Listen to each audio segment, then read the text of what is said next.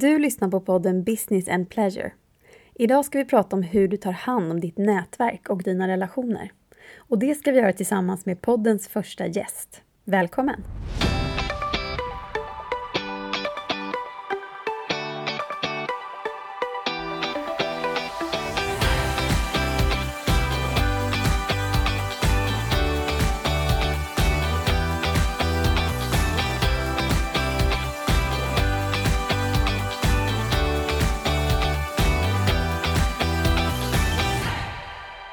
Välkommen till veckans andra avsnitt.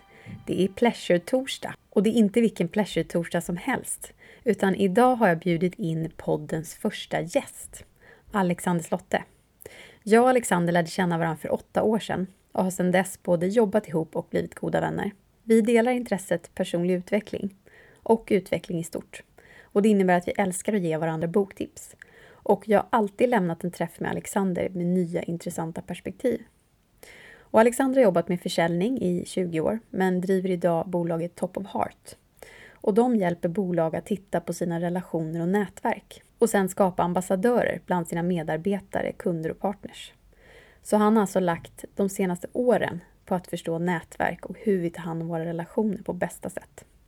Och för ett drygt år sedan så berättade Alexander för mig om en modell som han hade utvecklat under sitt arbete med att förstå just nätverk. Och den modellen hette 5L. Och den såg ut som en pyramid i 5 delar. Och delarna bestod av Love, Like, Linked, Loud och Lost. Och de delarna beskrev våra olika förhållningssätt till personer i vårt nätverk. Så vi kunde använda modellen för att titta på vårt nätverk och se vilka har jag där och vilken av delarna i pyramiden tillhör de här personerna. Och plötsligt så började jag fundera på vilka personer i mitt nätverk som är mina love och vilka är mina like. Och det gav ganska många insikter. Så därför frågade jag Alexander om han ville gästa podden och prata om just det här. Och tack och lov så sa han ja. Och för dig som vill se den här modellen framför dig, 5L, så ligger den på Instastory, på min Instastory och i mina höjdpunkter. Så Ellie Lundmark på Instagram, där hittar du den. Och nu ska du få höra hur det lät när jag och Alexander satte oss ner och pratade om det här.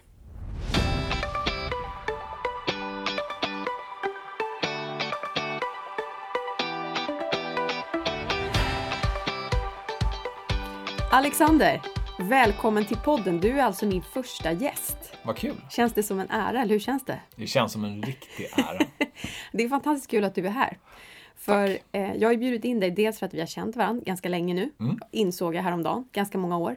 Men för att du har ett intressant perspektiv på väldigt många saker. Och varje gång vi träffas så kommer vi in på något nytt ämne. Eller någon ny bok eller någonting. Ja, men du och jag har en förmåga att gå högt och lågt. Högt och lågt. Och så kan vi sitta sen i 2 timmar och prata om olika teorier och idéer. Och därför kände jag att det här måste ju... Flumma runt kan man kalla det för. Ja. Men jag kände att jag ville att lyssnarna som lyssnar på podden skulle få ta del av det här. Ja. Och mycket av din erfarenhet och det som du har lärt mig om nätverk och hur man tänker med människor man har omkring sig. Kan du inte berätta lite? Vad är dina tankar kring nätverk och hur har du hamnat i det här? För du har jobbat med försäljning tidigare. Ja, alltså jag har jobbat med försäljning i snart 20 år. Alltså att lära känna människor, bygga relation är ju en viktig del, eller egentligen den viktigaste delen i försäljning. Och jag har gjort en säljbana från att knacka dörr och ringa på telefon till jag för några år sedan kom in på ett nätverk, ett chefsnätverk. Och där jag verkligen fick se från insidan hur viktigt ett nätverk där man både kan bolla affärer såklart, vilket är ju ett syfte, men också kunskap och idéer. Och kunna sätta sig själv lite i ett annat perspektiv. För det är svårt att vara objektiv med sig själv. Och man behöver få andras input för det här. Och det är jätteviktigt för att utvecklas. Och där någonstans föddes ett intresse för att verkligen ta det här vidare. Det har ju utvecklats vidare till att idag bygga ett bolag som bara hjälper egentligen företag att titta på sitt nätverk, bygga ambassadörer och bra relationer för att utvecklas. Hur skulle man kunna säga att vi har underskattat vårt nätverk? För jag tänker att det är lite det som vi har pratat om när vi har pratat om det här. Och som jag insåg när vi sågs, att jag inte heller har tänkt på mitt nätverk på det sättet. Och då pratar jag alltså inte bara affärsnätverk, utan nu pratar jag om mitt nätverk som jag har i mitt liv. Alltså på alla plan. Ja, men ska man ta tillbaka lite, om man tar lite historiskt här nu hoppar vi hundratals år tillbaka, så levde vi ju under bondesamhället. Jag menar, då hade du kanske kycklingar och jag hade kor, och då delade vi mjölk och vill jag ha kycklingar så gick jag till dig och ville du ha mjölk så kom du till mig. Och naturligt när du ville ha en produkt och jag hade en produkt så liksom byggde vi de här nätverken. Men sen kom man med industrialismens liksom hjälp eller fördel, man kan säga så här, utveckling. Så tog vi oss in i fabriker. Och där var det inte lika viktigt längre att bygga upp det här. För man hade det här sociala skyddsnäten som sen kom sakta men säkert. Man behövde inte bygga nätverken på det sättet. Men medan nu börjar man se att vi går tillbaka. Vi går liksom från det här att alla ska in i fabrikerna till att nu börjar man se att de här stora bolagen är inte så stora längre. Vi går mot en gig-ekonomi, alltså där jag som kanske är egenföretagare eller har ett litet bolag med ett par, 3 personer samarbetar kring kanske lite större projekt. Men oftast jobbar i lite mindre kluster. Och då blir nätverken desto viktigare. Jag tänker att man också kan se att om vi tidigare separerat våra professionella nätverk och våra privata nätverk. Det var mycket fokus på det för kanske 5-10 år sedan. Vilka är dina nyckelkontakter? Vilka är det här? Nu kan man istället se att alla är samma. Alltså jag ringer dig både i affärsfrågor och i privata ärenden. Ja, men de suddas väl mer och mer ut tror jag. Jag tror det liksom är... vi har en katt i bakgrunden som river på en kattställning. Det är sånt där man får uppleva när man poddar hemma. Ja, men så enkelt är det. Det är en del av livet. Nej, men precis som du är inne på. Jag tror att relationer är relationer. Det spelar ingen roll om det är affärer eller där. Jag resonerar inte så heller. Jag vill göra affärer med de människor jag gillar. Och det för mig har blivit tydligt, jättetydligt. Att jag vill umgås med människor jag gillar. Oavsett om det är privat eller om det är företag. Visst finns det vissa gränser, men jag tror att de mer och mer suddas ut. Absolut. Och om man då sitter med sitt nätverk som man kanske inte ens har lagt så mycket tid på att analysera i någon större utsträckning. Du har ju en intressant modell, den här 5L-modellen som vi har pratat om tidigare. Som jag tyckte var spännande för det är ett sätt att tänka på sitt nätverk, att dela in sitt nätverk i olika delar för att bättre förstå hur vi använder nätverket och var vi ska lägga kraften. Kan du berätta lite om den tanken? Ja, men det som jag har tyckt de senaste åren, om man ska dra en referenspunkt som alla men de senaste 10 åren har ju sociala nätverk kommit upp. Det vill säga vi kan connecta med alla över hela jordklotet. Vi connectar med alla hela tiden konstant. Och det skapar en stress. Och det skapar en hets av att vi ska ha extremt mycket följare. För det är det som är en signifikans. Har du inga följare så är du liksom ingenting. Och det här har skapat en hets som gör att vi har så mycket relationer idag på alla de här sociala plattformarna. Facebook, LinkedIn, Snapchat. Jag menar, det finns hur mycket sociala plattformar som helst. Men tillbaka till vem ska du vara viktig för? Den frågeställningen tycker jag är viktig att ta. Och en av de sakerna när jag gick igenom det här nu för några år sedan. Liksom, det är att jag sprang förbi en forskare som heter Robin Dunbar som hade forskat på vår kognitiva förmåga, eller snarare oförmåga att ta hand om fler än 147,8 sägs det vara exakta talet. Och det sägs personer alltså? Ja, personer eller relationer som du kan kontinuerligt ha ett emotionellt långsiktigt band med.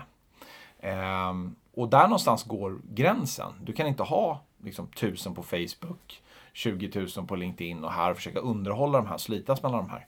Utan det gäller att börja prioritera för att du har inte den förmågan. Och vad han har gjort egentligen, han har tittat tillbaka hur vi har levt under tusentals och tiotusentals generationer. Och då har vi levt i grupper om ungefär 150 individer. Det som är intressant med den här forskningen är att många amerikanska bolag, framförallt då amerikanska marinkåren, delar in sina bataljoner i max 150.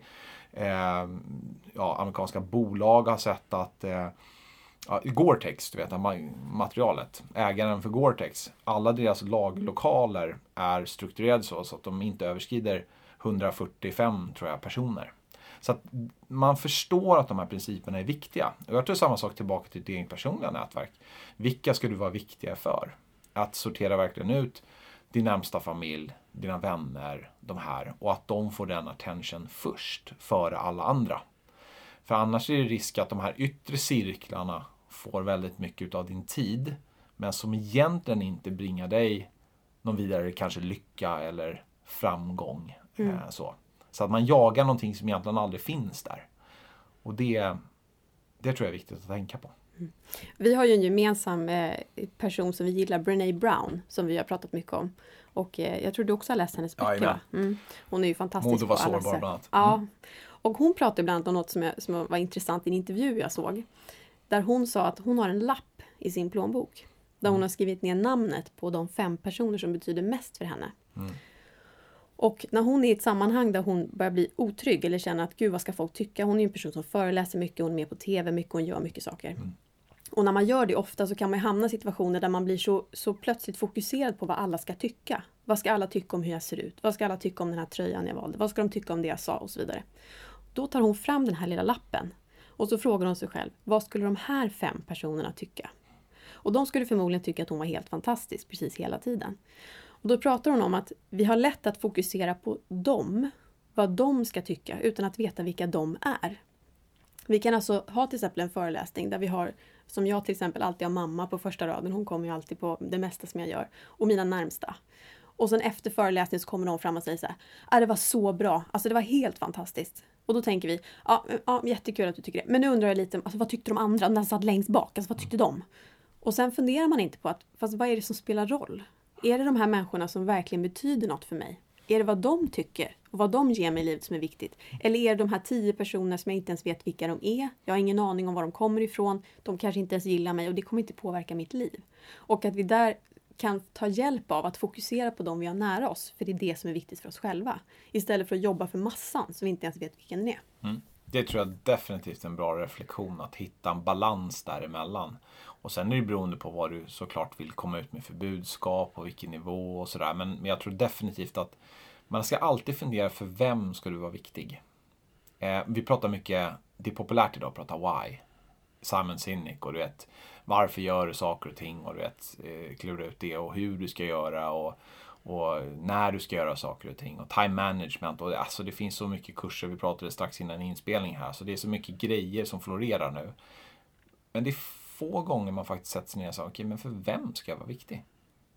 Alltså på riktigt, för vem? Är det för mamma? Är det för pappa? Är det för brorsan? Är det för den här kompisen, den här vännen, den här affärskollegan, den här samarbetspartnern?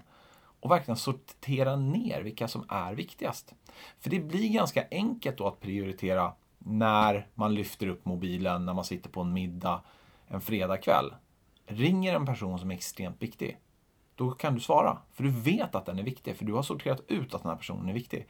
Återigen, alla människor är lika mycket värda, men alla människor kan inte vara värda lika mycket av din tid. För det är då du slits sönder. Och där tror jag att hittar man den här balansen, att man verkligen tydligt gör den här skillnaden, så skapar det ett lugn.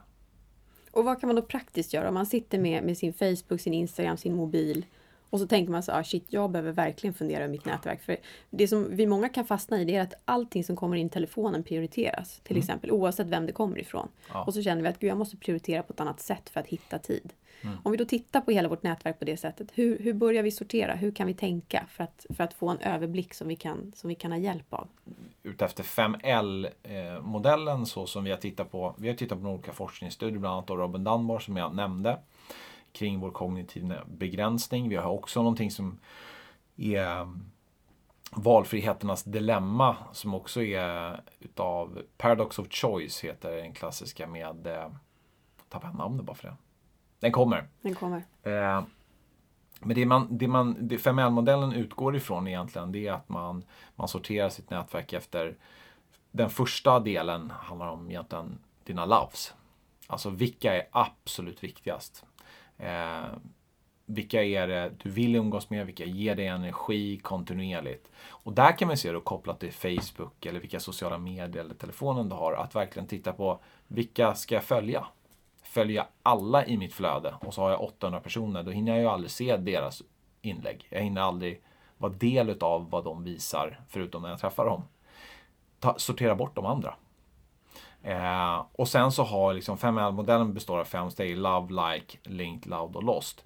Jag tror inte vi går igenom kanske alla, eller vi kan ytligt gå igenom dem, men jag tror att sortera utifrån hur viktiga de är. Börja där. Och där är det intressant skillnad mellan love och like. Det pratade vi mycket om när du presenterade den modellen för mig första gången. Ja. Vad är skillnaden? Nej, men alltså, det är en karaktärsskillnad skulle jag vilja säga. 5L-modellen är framförallt framtagen affärsmässigt, men det går att applicera även privat. Men det är en karaktärsskillnad mellan love och like. Dina loves du har, de är ganska få. Det är lite avtalslöst. Alltså, man kan i princip säga, kan du låna mig 20 000 kronor? Till en love, inga problem. Man ställer inte ens frågan varför, vad du ska ha den till. Medan en like kommer ändå fråga sig, vad ska du ha den till, när får jag den tillbaka och så vidare. Det är nog den stora skillnaden karaktärsdragsmässigt. Att förtroendet är så högt och så stort och personen är så viktig så att du lånar ut 20 000 kronor utan i princip fråga varför. Det innebär att det är i princip väldigt nära familj och väldigt nära vänner. Alltså exakt. Människor som du har byggt förtroende med under lång tid. Under lång tid. 5L-modellen är ju baserad på ett förtroende. Där love är ju absolut högst förtroendet av alla. Och det är också en sån person som när en sån person skulle ringa 2:30 på natten och fråga, kan du hämta mig 20 mil ifrån där du just nu sover, så tvekar inte du på att sätta dig i bilen och åka. Där har du karaktäristiska dragen för en love-person. Mm. Och like, det skulle kunna vara, det är fortfarande personer som är ens vänner då, men kanske inte de där som du totalt vänder upp och ner på livet för att... Ja, men precis. Ni kanske delar intressen, ni kanske går i samma, vad vet jag, fotbollsklubb, eller ni kanske gör affärer ihop och jag menar, ni trivs ihop sådär. Men det är ändå inte ni har fortfarande högt förtroende för varandra. Och här har du oftast desto fler människor. Om du tittar i de cirklarna runt dig så har du rätt mycket människor runt omkring det här. Men har man haft några jobb, har man haft lite livserfarenhet, så har du rätt mycket människor runt omkring det här som gillar dig. Mm. Och efter like, vad är kategorin efter like? Efter like så kommer linked. Där är egentligen människor du har träffat bara så här, man har lärt känna lite snabbt på kanske ett mingelevent eller affärsmässigt då, att man vet ungefär vad den här personen säljer eller gör till vardagligdags på arbetet. För den är också intressant att se skillnaden, för jag kan ibland uppleva att vi lägger väldigt mycket tid på de här linked-personerna. Alltså vi kommunicerar mot dem, vi vill gärna hålla kontakt med dem. Jag kunde uppleva för kanske 5 år sedan att jag gick på väldigt mycket nätverksgrejer. Och så kunde jag komma hem med så här 25 visitkort. Och sen så satt jag med dagen efter och var så här... vem var vem? Alltså precis. Vad gör jag nu med de här personerna? Och så vill jag ändå lägga in dem i olika kanaler och de la till en på LinkedIn och så. Och sen med lite facit tänker jag så här, varför gjorde jag det? Jag hade haft mer nytta av att kanske prata vidare med 2 av de här. De som jag direkt kände, gud vi har mycket gemensamt, det här är spännande. Så hade jag kommit hem med 2 visitkort på personer som jag kanske hade käkat lunch med veckan efter. Och att börja tänka åt det hållet, det har gett mig mer värde men också mer tid. För att hålla de här väldigt, väldigt lösa kontakterna vid liv, det tar ju ändå tid. Du ska ändå liksom vara där. Och då tappar du istället de där 10 som faktiskt hade kunnat bli en nära vän eller någon som du hade kunnat jobba med eller någon som du skulle äta lunch med 3 gånger om året för att det verkligen ger dig någonting.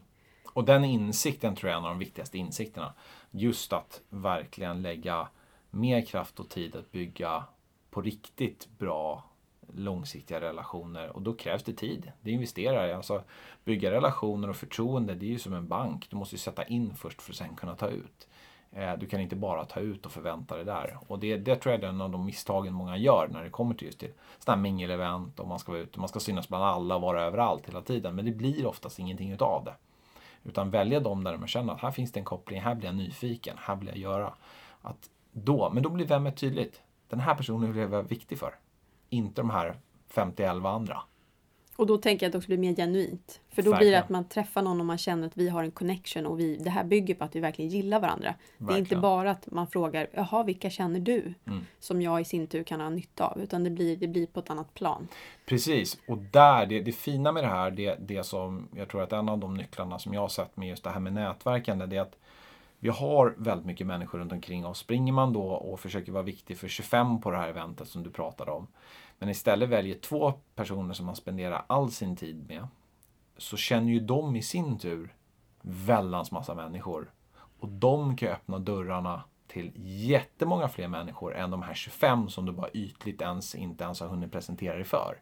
Så den insikten om att less is faktiskt more i det här fallet, den insikten är också en sån här grej som var en liten turning point för mig själv. Bygg riktigt med en person, för den personen vill öppna sitt nätverk för dig. Och helt plötsligt har du jättemånga relationer du kan få en kontakt med. Men skulle man då kunna säga att vi egentligen borde fokusera på att få upp människor i den här, för du förklarar ju för mig som en pyramid där vi har liksom love högst upp och så kommer de fallande ner. Att det är bättre att vi försöker få upp dem vi vill ha i de första skikten och så fokuserar vi på det. Ja. Och så låter vi de andra finnas givetvis, för att vi kan ju fortfarande ha folk som vi någon gång efter 10 år kommer man på, men gud, den där personen verkar jobba där, Ja. jag hör av mig till den. Men att det inte är där vi ska lägga mest av vårt krut. Nej, mest av vårt krut längre upp. Men sen kommer man, efter love kommer ju link som eller like, och sen kommer ju link som vi har pratat om, det här utan man träffar på nätverk. Sen kommer ju loud, och tanken med varför loud överhuvudtaget existerar, det är därför att vi har sociala medier, vi har nyhetsbrev, vi har såna här, vi coachar ju personer som har 200 i sociala medier kontakter, men vi har coachar de som har 200 000. Och jag menar att har du 200 000 du ska kommunicera med, återigen, det blir ingen relation på det sättet, men du måste ju ändå ha en strategi för hur kommunicerar du? Hur ser ditt varumärke ut? Hur sänder du? På vilket sätt? Och det är helt då blir det helt andra sätt att kommunicera. Och det tror jag ändå är viktigt att man, även om vi vet att vi måste begränsa vårt nätverk, alltså den tiden vi spenderar, och att det är viktigt att spendera med rätt personer, så kan vi ju inte blunda för att sociala medier öppnar ju för väldigt mycket. Att ha många ytliga kontakter där ute skapar ju möjligheter. Men då måste man kommunicera på ett annat sätt. Så det är lite en annan strategi kring det. Så man kan egentligen säga att när man kommunicerar mot loud, då är det en monolog. Alltså då är det ju man själv, mer eller mindre, man kan ju få kommentarer tillbaka. Ja, och jag har ju varit ganska aktiv, du vet ju, du har ju följt mig lite, jag har varit ganska aktiv på LinkedIn och sånt där. Och framförallt med video senaste halvåret, 8 månader. Det är ju folk som springer på mig liksom, på en pendeltågsstation när jag liksom 7:30, jag har satt det på LinkedIn. Där ser man. Så folk har ju lärt känna och se mitt budskap via en social kanal, och jag känner inte ens dem. Vilket är lite spännande. Samtidigt så blir det ju nästan lite, spooky. Lite spooky kan det bli också. Ja, men det är lite, och jag testar ju allt det här för jag är ju så otroligt intresserad, så jag testar ju, men jag ser ju också vad saker och ting trendar, hur generationer ser på det här. Men det är lite del av mitt nörderi i det här, så att jag testar alla möjliga här. Vad kan du se för skillnad i generation? Hur unga respektive lite äldre förhåller sig till nätverk? Finns det någon tydlig? Ja, men det gör det absolut. Men jag tycker det mest intressanta, jag gick faktiskt på en föreläsning, eller var på ett event som heter Bygg broar. Jag hörde en kille som heter John Mellqvist som tittar väldigt mycket på det här med generationer. Och det finns ju vissa distinkta saker med olika generationer. Om man tar i slutet på, jag kommer speeda på det här, men slutet på 1800-talet, början på 1900-talet så hade man en förlorad generation för att många dog under första och andra världskriget. Och sen så efter det så kom soldatgenerationen, så babyboomers på 40-talet och så X och Y. Och jag ligger någonstans mellan X och Y. Och sen har du Z-generationen som är födda 95 och framåt. Och det finns det vissa saker i de här generationerna som ändå överensstämmer ganska väl. Vissa säger att det stämmer inte alls, vissa säger att det stämmer, men generellt över generationerna. Men det som är intressant med generation Z, alltså de som är födda där, det är väldigt mycket just det här med att det måste vara genuint, det måste vara på riktigt. Man ser mycket det här. De vill hellre kommunicera i mindre grupper. Alltså de vill dra ner det här jättestora Facebook med 2 miljarder användare och 10 000 människor runt omkring. Man ser att de trendar mot att de skapar helst mindre grupper, fokuserade på ämnen, fokuserade ut efter sina intressen, skapar mer sådana här tajtare grupper. Och det är ganska ändå kul att se, och autenicitet har blivit väldigt viktigt. Att du måste vara på riktigt. Så man ser sådana här trender som går, men tittar du tillbaka, menar, lite som jag citerar Alexander Bard. De som är över 40, då är den verkliga världen här, medan är du under 40 så någonstans så har du en blandad värld mellan det som finns i telefonen och det som finns i verkligheten. Alltså det finns mycket här att titta på, men jag tror man ska utgå från sig själv. Liksom. Vad är viktigt för mig själv? Vem ska jag vara viktig för? Vad är jag på väg? Vilka kan också hjälpa mig? För det är ju det viktigaste med det här. Det handlar inte bara om att sätta sortera in en massa människor i olika fack här, utan vad är jag på väg? Vilka vill jag ha med på den här resan? För du kan ju ha med människor i ditt nätverk som faktiskt håller dig tillbaka. Det kan faktiskt vara nära vänner till och med. Det kan till och med vara familjemedlemmar som håller dig tillbaka. Och där är det viktigt att börja prioritera. För du har ingen annan skyldighet än att du själv ska göra dig lycklig. Och den är också en sån här insikt som jag tror med som jag verkligen har fått när jag både studerat och intervjuat väldigt mycket människor runt omkring. Att verkligen jobba ut efter det. Det där tycker jag är spännande också, för att om vi har vi har pratat om det lite grann i podden tidigare, just värdet av att välja dina människor omkring dig och hur du hanterar människor. Men också att jag tänker att om vi tittar på vårt nätverk ur det perspektivet, vilka människor vill jag ha i mitt liv för att bli mitt bästa jag? Snarare än vilka människor vill jag ha i mitt liv för att de ska öppna dörrar till mig?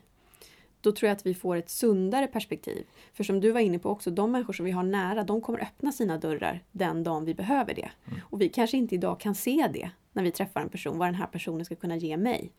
Och det kanske inte behöver vara intressant, utan vi skapar en relation och sen om 5 år är jag någonstans i mitt liv och den personen är någon annanstans i sitt liv. Ja. Och så visar det sig att här har vi alla möjligheter att hjälpa varandra. Ja, definitivt. Och det som vi har pratat mycket om, att när man blir nära så öppnar man ju alla dörrar man har.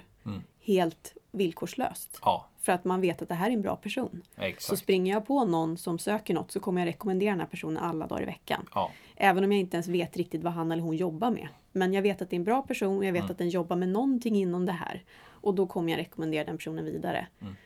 Och det är där värde byggs. Snarare än att gå på visitkort och tänka, ja, de här 3 personerna är nog bra att ha i min lista. Men du som har lagt så mycket tid, du har ju lagt, det är väl 3 år som du i princip bara har lagt fokus på att förstå nätverk och hur vi bygger nätverk och hur vi gör det bättre. Ja. Hur har det påverkat dig som person och hur du jobbar med ditt nätverk? Det var ju hjälp till självhjälp. Det är väl lite så här scratch your own itch som alltid. Jag insåg väl att alla de relationerna jag hade nära kring mig så tog inte jag hand om på rätt sätt. Så det här är ju en kontinuerlig lärdom. Många säger så Alexander, du är expert på det här. Jag är absolut ingen expert. Jag har precis börjat med min resa. Men det är lite så.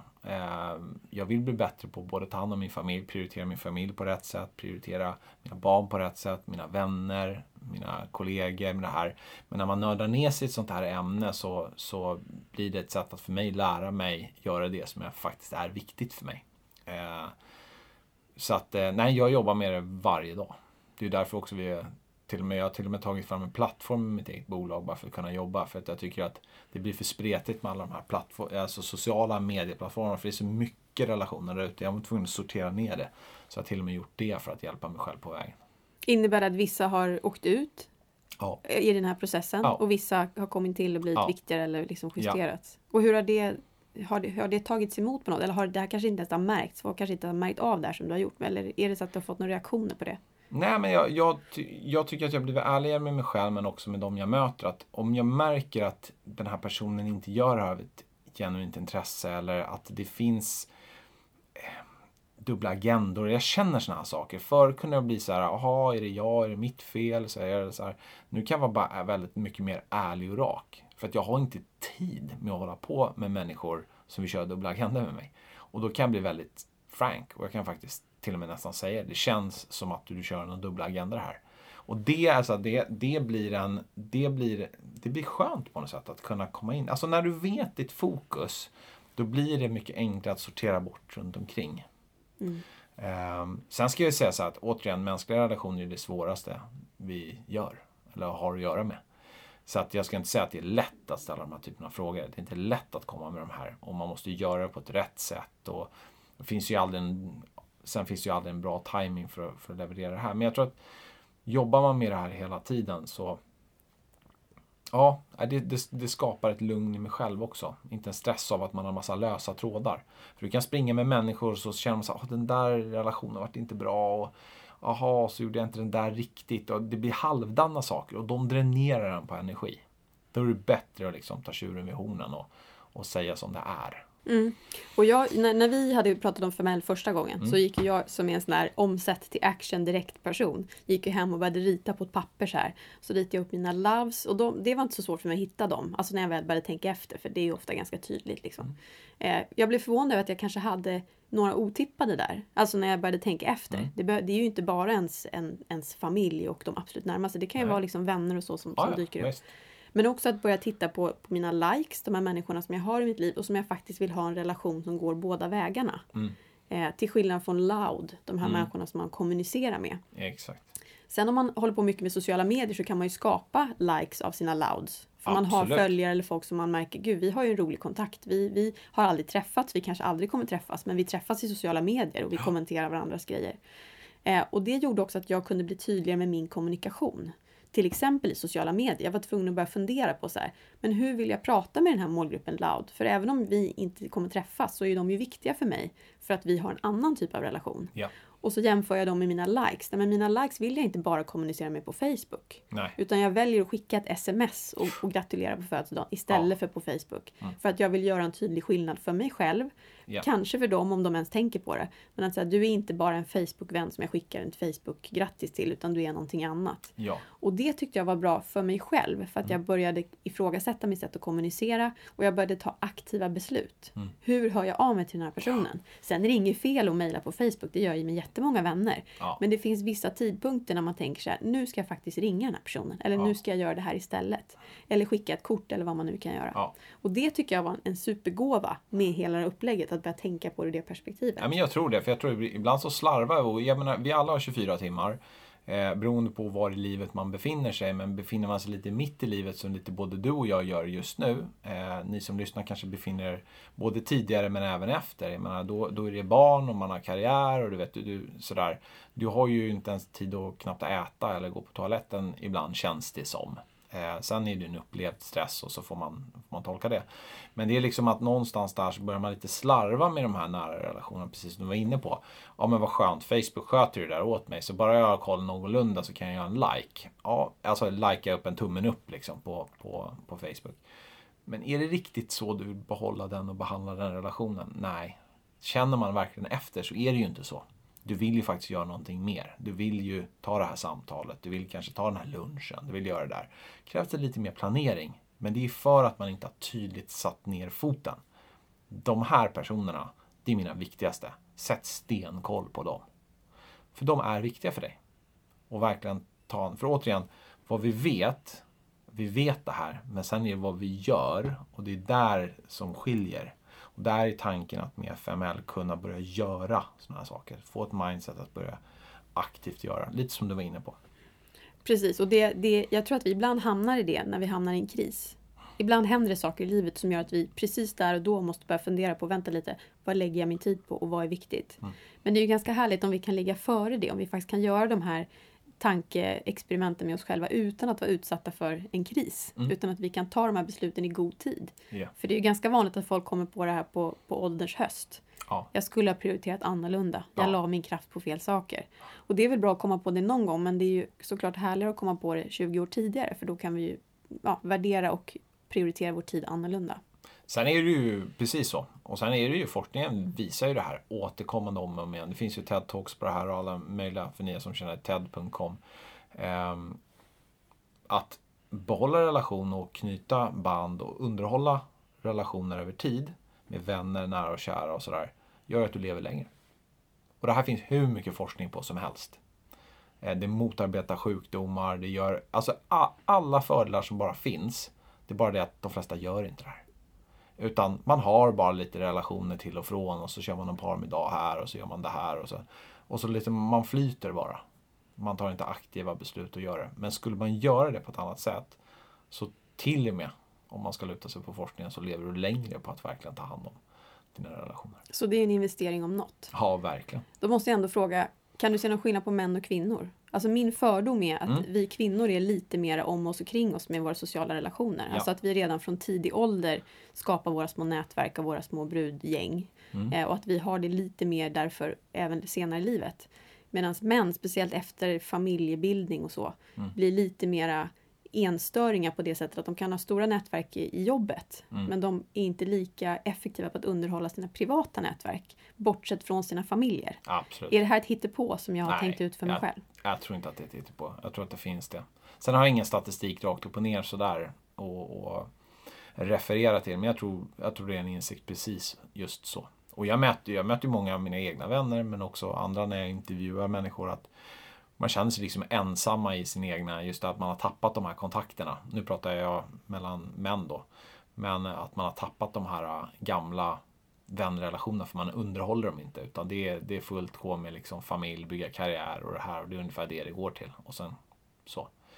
Och en saknad över tid. Och gör man ingenting åt det så känner du saknaden tillräckligt starkt. Förhoppningsvis gör du någonting men de flesta gör ingenting av det. Utan det är när du sen skiljer dig så inser du att Vad var mina vänner? Jag har inte pratat med mina vänner på 5 år. Vad har de tagit vägen? Och där får många en kalldusch. Och jag har upplevt det många gånger. Alltså med vänner runt omkring som har känt det här. Att de inte har underhållit. Och sen så när saker och ting som pratar om kraschar eller man upplever något trauma eller någonting sånt. Så börjar man inse de här sakerna. Och då kan det många gånger faktiskt vara för sent. Det är svårt att liksom göra. Medan vissa människor kan det gå 5, 10, 15 år. Man kan träffas och så är det precis som vanligt. Mm. Men man vet inte. Alltså det är väldigt, återigen. Man kanske inte ska luta sig mot bara det. Men det är härligt. Det är de kontakterna är ju fantastiska. Där det känns De som är att det liksom... fantastiska. Ja. Men det som jag kan tänka med dem är ju att de är ju lite unika på det sättet. De är extremt unika. Och det kräver, tror jag, oftast att man är ungefär på samma plan. Om någon skulle komma på en lunch efter 3 år och vara totalt ett vrak.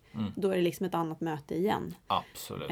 Så det är väl kombinationen. Och sen så för att uppnå det så har du ju många år utav relation innan så att säga det här glappet. Det är ingenting du sker ett glapp av en person du har träffat i några veckor och sen har ett glapp på 3 år, sen träffas ni igen. Det är absolut inte så, utan det kräver ju investering i relationen långt innan, såklart. Och där tänker jag att vi kan se det som att relationer är ju som frön som behöver vattnas. Och där tycker jag att ditt system är så bra, för det är som att du får lite tips om vad du ska vattna. För det är väl precis det där som kan hända, att vi är ute på åkern och vattnar alla de där fröna som vi aldrig kommer bry oss om. Och så har vi 3 fina rosor i trädgården som vi bara, de där tar hand om sig själva. Ja. Och sen efter några år så inser vi att vad ska jag göra med den här åkern? Alltså? Jag kan inte käka gräs. Alltså. Så att jag tycker att det har varit alltså, hela vidden av det. Att så här, förstå vad du vattnar och vad du gödslar. För det är ditt liv det handlar om. Ja, absolut. Är det något slutligt som du vill skicka med till den som har lyssnat och tycker att det är inspirerande? Finns det någonstans vi kan hitta mer information? Ja, absolut. Om ni är intresserade både personligen men också för företag så finns det ju på topofheart.se. topofheart.se. Men jag skickar med en sak egentligen bara. Sätt er ner. Fundera på vilka du gillar, får energi utav. Och vilka du inte får energi utav. Lägg dem på en plus- och minuslista. Verkligen. Och sen fundera på frågan, vem utav de här vill jag faktiskt vara viktig för? På vilken sida vill jag faktiskt stå i det här? Och lägg lite mindre tid. Och skulle det vara en familjemedlem så är det svårt att säga till familjemedlemmen, vi kommer aldrig mer träffas för att du ger mig ingen energi just nu. Men man kan ändå kanske göra aktiva val kring den här personen. Eller kring en vän. Eller kring en samarbetspartner. Eller en kund som det inte funkar. Men att hela tiden vara ärlig mot dig själv. Det tror jag. Bra avslut. Och jag tänker för de som vill följa dig också, finns du på Instagram? Finns på Instagram. Vad heter du där? Mr. Top of Heart. Så det är topofheart.se med Mr. Top of Heart istället. Och du gör också bra videos som man kan gå in och lyssna på. Absolut, det eller LinkedIn eller Facebook. Vi finns lite överallt. Härligt. Tack för att du fick komma och att du var här och du ville vara här och gästa podden som vår första gäst. Tack så jättemycket. Det var superroligt. Och vi kommer fortsätta prata om det här i 10 år till, för vi pratar ju om sånt här varje gång vi ses. Men det var kul att få dela det här. Jag hoppas att någon kunde ta till sig det och bli lika inspirerad som jag brukar bli när du pratar om de här sakerna. Tack. Tack.